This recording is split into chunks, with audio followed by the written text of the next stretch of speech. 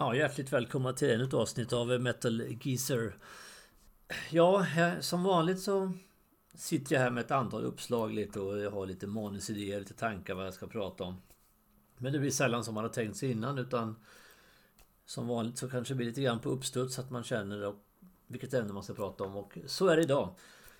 Jag fick ett infall liksom att han var 17, ska inte snacka lite om Michael Schenker, den tyska gitarrfantomen som jag själv har lyssnat väldigt mycket på genom åren, och han har betytt otroligt mycket i hårdrocksvärlden trots allt. En intressant karriär och en mycket intressant person kan man säga. Så att ja, hastigt och lustigt samt lite oväntat till och med även för mig, så blir ämnet alltså för detta avsnitt Michael Schenker.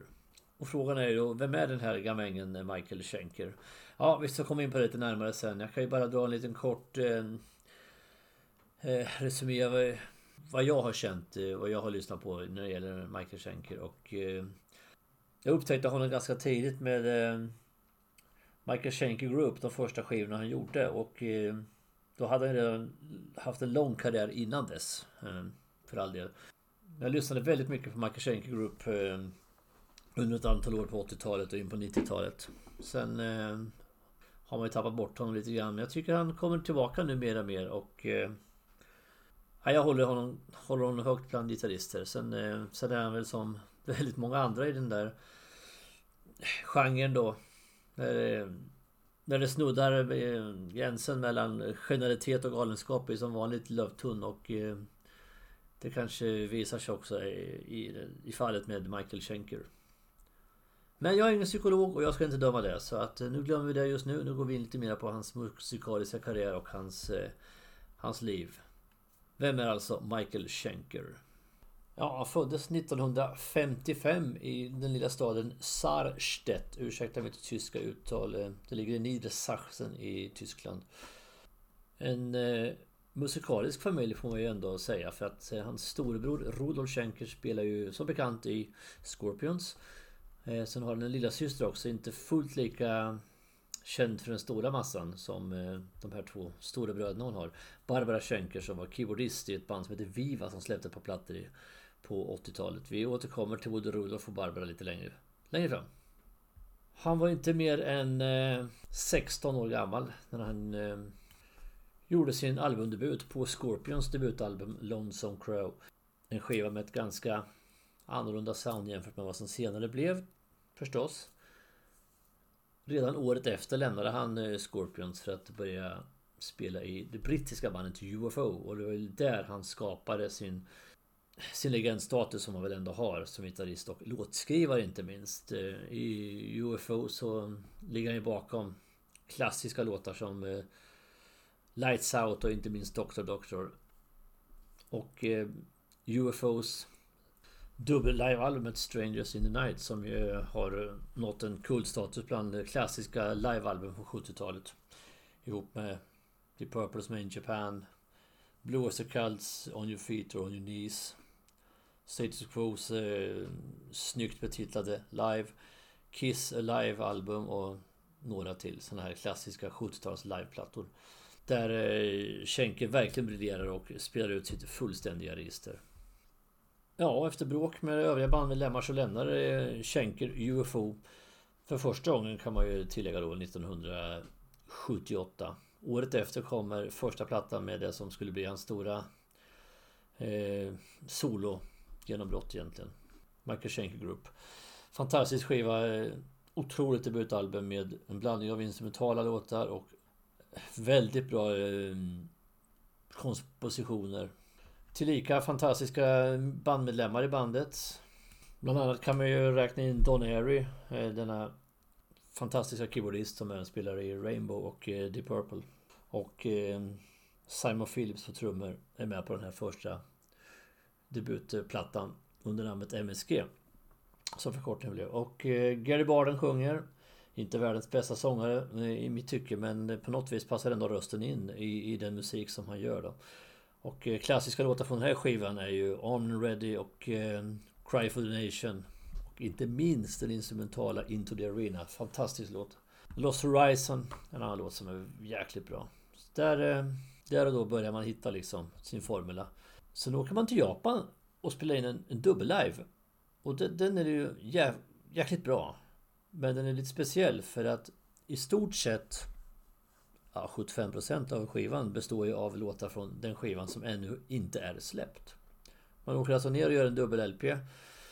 Vad LP på den tiden? Full med låtar inspelade i Japan i Budokan som publiken till största sannolik inte har hört innan.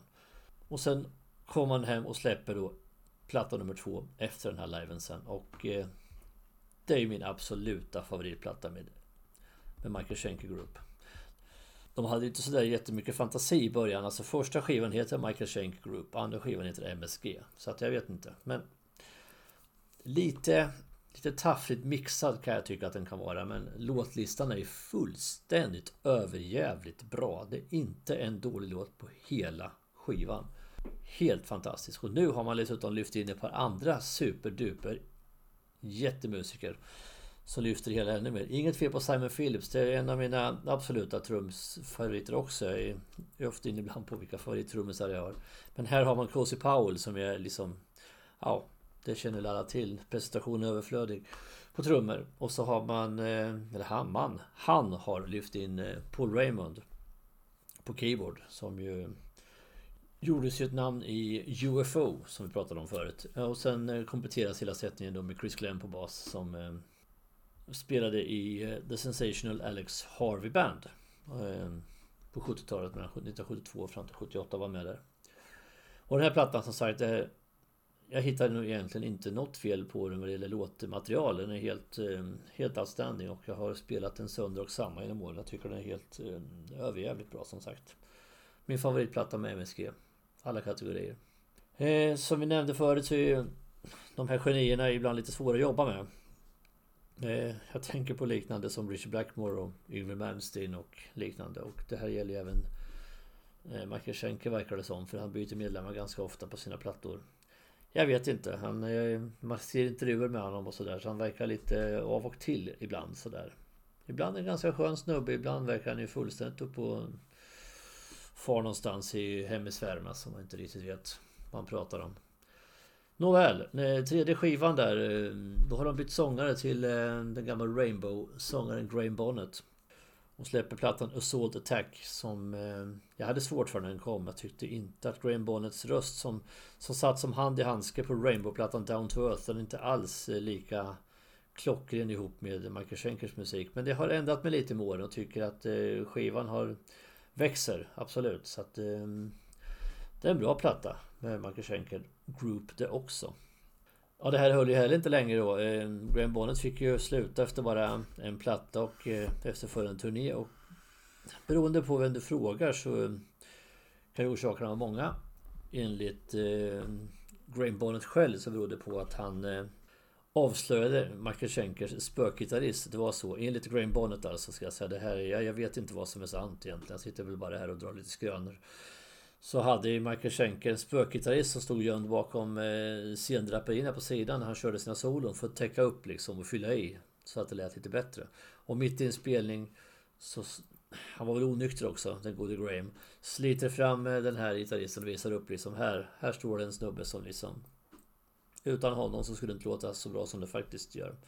Och det slutar med att han då får sparken. Enligt Michael Schenker och intervju jag hörde ganska nyligen faktiskt så sa han att det berodde på att Bonnet inte gick att ha att göra med för han var ju ständigt onykter live och var fullständigt omöjlig att ha med och spela. Så jag vet inte vad som är sant eller inte. Egentligen sitter väl mest och spekulerar lite.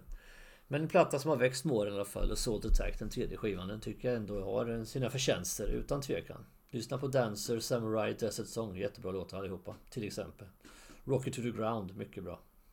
Jag kan bara snabbt flika in här också innan jag fortsätter att jag pratar ju bara om de skivor jag själv har relation till när det gäller Michael Schenker för att det var ganska många år när jag överhuvudtaget inte hade någon koll på vad han pysslade med och det kan jag inte sitta här och prata om för det vet jag inte så mycket om. Så det skulle bara bli falsk marknadsföring på något sätt att jag kan saker som jag egentligen inte har någon koll på. Det var ju dumt, kan man tycka.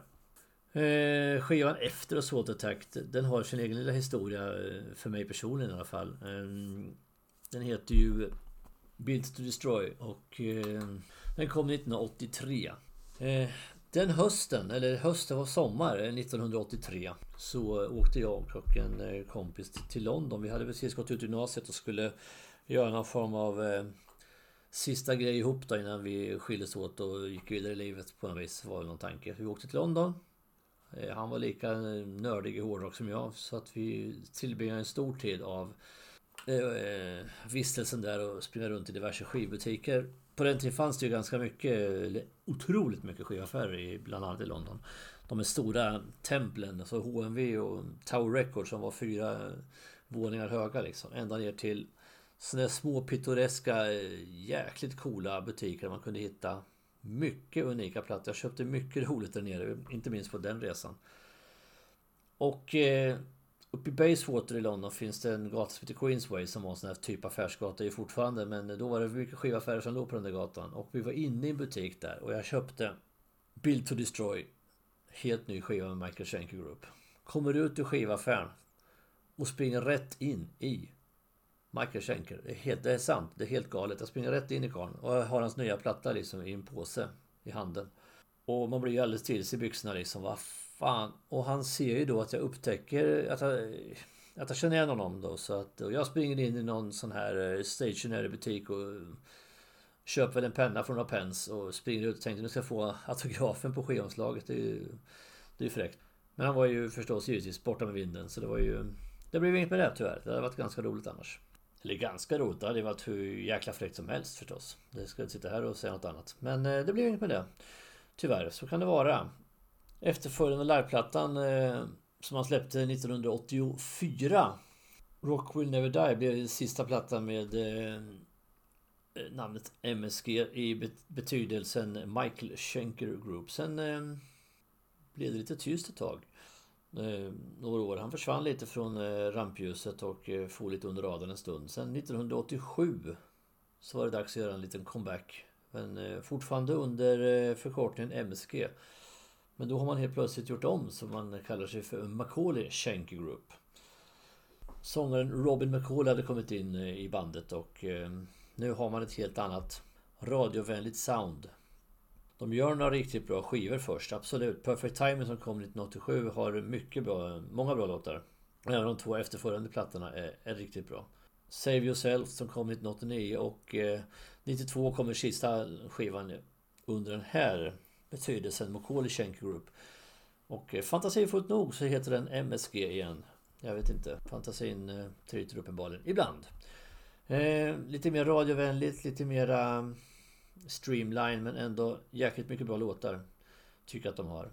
Och där någonstans, tidigt 90-tal, så tappar jag Michael Schenker. Jag har liksom inte koll på exakt lite vad han håller på med. Han släpper ju skivor kontinuerligt och oavbrutet. Men jag lyssnar inte mycket på det. Han släpper lite blandat instrumentala. Han släpper någon med lite komiska namnet Beware och Scorpions med tanke på kopplingen till brorsans band. Innan han sen kommer tillbaka igen då. Och egentligen så har väl inte jag återupptäckt Michael Schenker förrän nu på slutet när han kommer med sin Schenkerfest. Där han faktiskt har lyckats samla ihop några av sina gamla sångare. Det är lite fräckt alltså. Både Gary Barden, Graham Bonnet och den nya sångaren, senaste sångaren Dougie White blandar igen. Och även Robin McCauley är med. Det är fantastiskt häftigt att de lyckas få till det här igen. Lite tangera lite till de tidigare avsnitt jag pratade om med nostalgi och sånt. Att det är skönt att man kan bli lite klokare på äldre dagar och kanske gräva ner stridsyxor och sånt.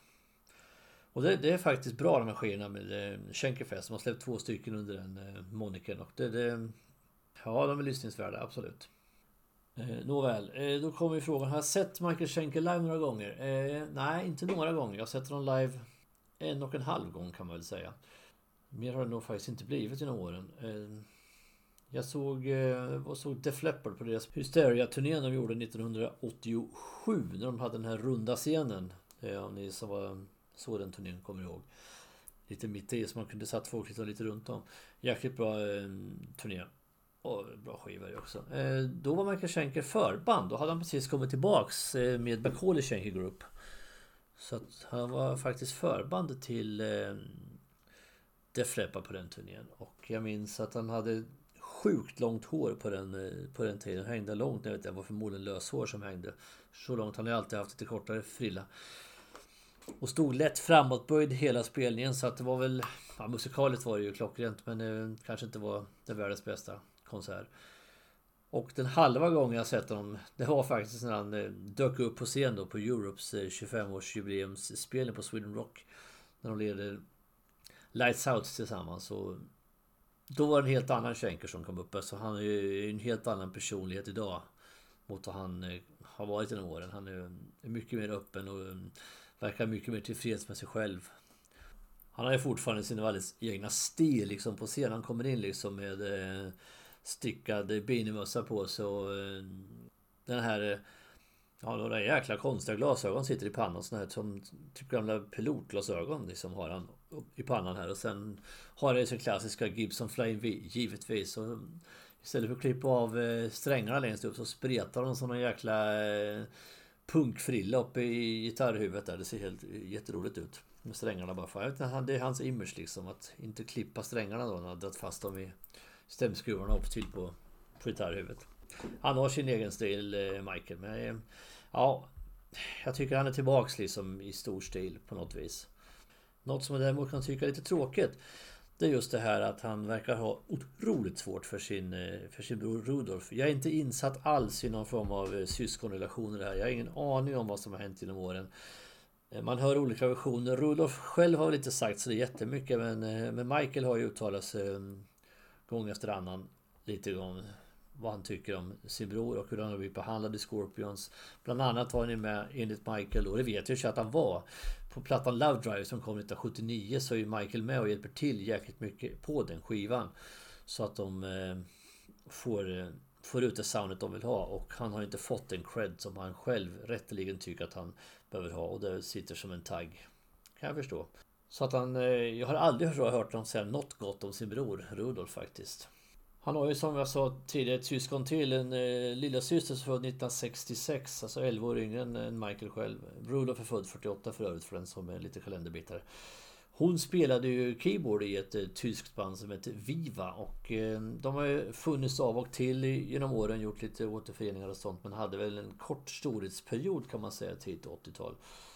De släppte plattan What the Hell is Going On 81, följt av Dealers of the Night 82. Då hade de en liten boost och var väl lite små kända sådär. Men inte heller Barbara har fallit i god ord hos storebror Michael, utan när han bara förnyser och anser att det finns ingen musikalisk talang varken hos Rudolf eller Barbara. Jag vet inte, sånt där kan vara lite tråkigt. Men jag är inte insatt i Schenker-familjens inre sfär förstås, så jag vet egentligen inte vad jag ska säga. Det är tråkigt när man pratar illa om varandra, bara tycker jag rent allmänt. Det är inget roligt att höra. Nåväl, vi lämnar väl det därhän. Nu är det här ett avsnitt som handlar specifikt om Michael Schenker, och därför blir det något kortare kanske än de vanliga avsnitten jag gör. Och med det så är vi framme vid det här avsnittets topp 5. Lite svårt, hur skulle jag göra liksom? Skulle jag bara ta topp 5 Michael Schenker Group-låtar, topp 5 instrumentala Schenker-låtar, topp 5 bara UFO-låtar? Ja, men det här är min podd och jag bestämmer lite själv, känner jag. Så att jag kör väl helt enkelt kanske de 5 bästa låtarna som Michael Schenker är med och spelar på helt enkelt, rakt av, oavsett konstellation. Ja, vackert så kanske. Och då kör vi igång med nummer 5. Follow the Night från Macaulay Schenker Group, deras debutplatta 1987, Perfect Timing. Den är så otroligt, en ballad, och den är så otroligt 80-tal, liksom smäktande hårdrocksballad med rätta gitarrsoundet, allting. Men i min värld är den omotståndlig, och det är en refräng som är värd att döda för liksom. Den är, ja, helt enkelt en förbannat bra 80-talets hårdrocksballad. Då tar vi nummer 4. Into the Arena, det instrumentala monstret ifrån MSGs debutplatta Michael Schenker Group 1980. Och här får ju herr Schenker verkligen briljera och spela ut hela sitt register. Och andra delen, när han går loss fullständigt i solo, är ju så vackert och så tjusigt som blir nästan tårögd. Fantastisk låt. Väl värd sin plats på den här listan. 3 på listan. Då backar vi några år och kommer tillbaks till UFO, och låten Lights Out från plattan med samma namn som kom 1977. Egentligen på något vis i grunden en blueslåt, lite grann som Status Quo när de öser på, liksom att det ligger någon bluestakt i botten egentligen, som galopperar fram tempot i låten. Den lämnar egentligen ingen oberörd som tycker om sån här typ av klassisk 70-talsrock. En av UFOs absolut mest ikoniska låtar som Michael Schenker dessutom står som upphovsrättsman till. Nåväl, vi går in på nummer 2. Och då hoppar vi fram en bit igen i tiden till MSGs andra platta som heter MSG, som kom 1981. Och jag går tillbaks än en gång till en ballad, för jag tycker den är omotståndlig, och det är Never Trust a Stranger. Den är smäktande, tjusig, det är mycket ekon och stråkar och snygga pålägg och till och med en klassisk dansbandshöjning också i refrängen på slutet. Ja, jag tror aldrig jag kan lyssna mig trött på den låten. Hela skivan är väldigt bra. Det är inte en dålig låt på skivan som jag sagt förut. Men just Never Trust a Stranger, den är lite bortglömd ändå. Men jag tycker att den är, ja, givetvis då en av MSGs absolut bästa låtar. Och då är vi förstås framme vid nummer 1. Vi backar igen bak i tiden. Det är rena tidsmaskin här och hamnar 1974 och ja, ni som kan i den UFO förstår väl vad jag pratar om för låt, och det är nämligen Doctor som ju är fullständigt outstanding vad det gäller UFOs låtar. Sönderspelad förvisso, lite som Smoke on the Water och Paranoid och sånt där som man liksom har hört kanske lite för många gånger. Men om man ser på det rent krasst så är det ju en fullständigt fenomenal odödlig låt som Michael Schenker har skapat här. Även här har vi det här sköna lite, ja, ännu mer egentligen än i Lights Out, det här bluesgunget då som är så speciellt. Låten har dessutom fått en extra revival hos mycket av hårdrockskidsen i och med att Iron Maiden alltid lägger den som sista låt innan de själva ska ut på scen. De har den som en, ja, när man kör igång då vet man liksom att inom 5 minuter så kommer Maiden upp på scen. Och de säger själva, Maiden då, att när de drar igång den låten i högtalaren då går alla liksom i crewet och i teamet och även bandet själva in i någon form av mode att nu är det dags att lira liksom. Så att den funkar även för dem själva liksom som någon form av kick-off för varje spelning. Så att den fyller många funktioner den här låten, och det är klart att det inte går förbi en sån låt om man gör en topp 5-lista på låtar som Michael Schenker har varit med på. Nåväl, detta om detta. Det blev en liten smal special. Oj, det rimmar till och med. Om Michael Schenker då från Tyskland.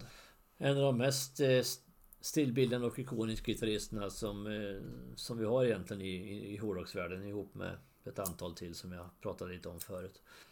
Hans arv ska man inte förbise. Han har åstadkommit otroligt mycket. Han har inspirerat många gitarrister och gör fortfarande. Och det är glädjande som sagt att han är tillbaks nu i Schenkerfest och liksom verkar ha hittat lite mer harmoni i tillvaron, och både privat och musikaliskt.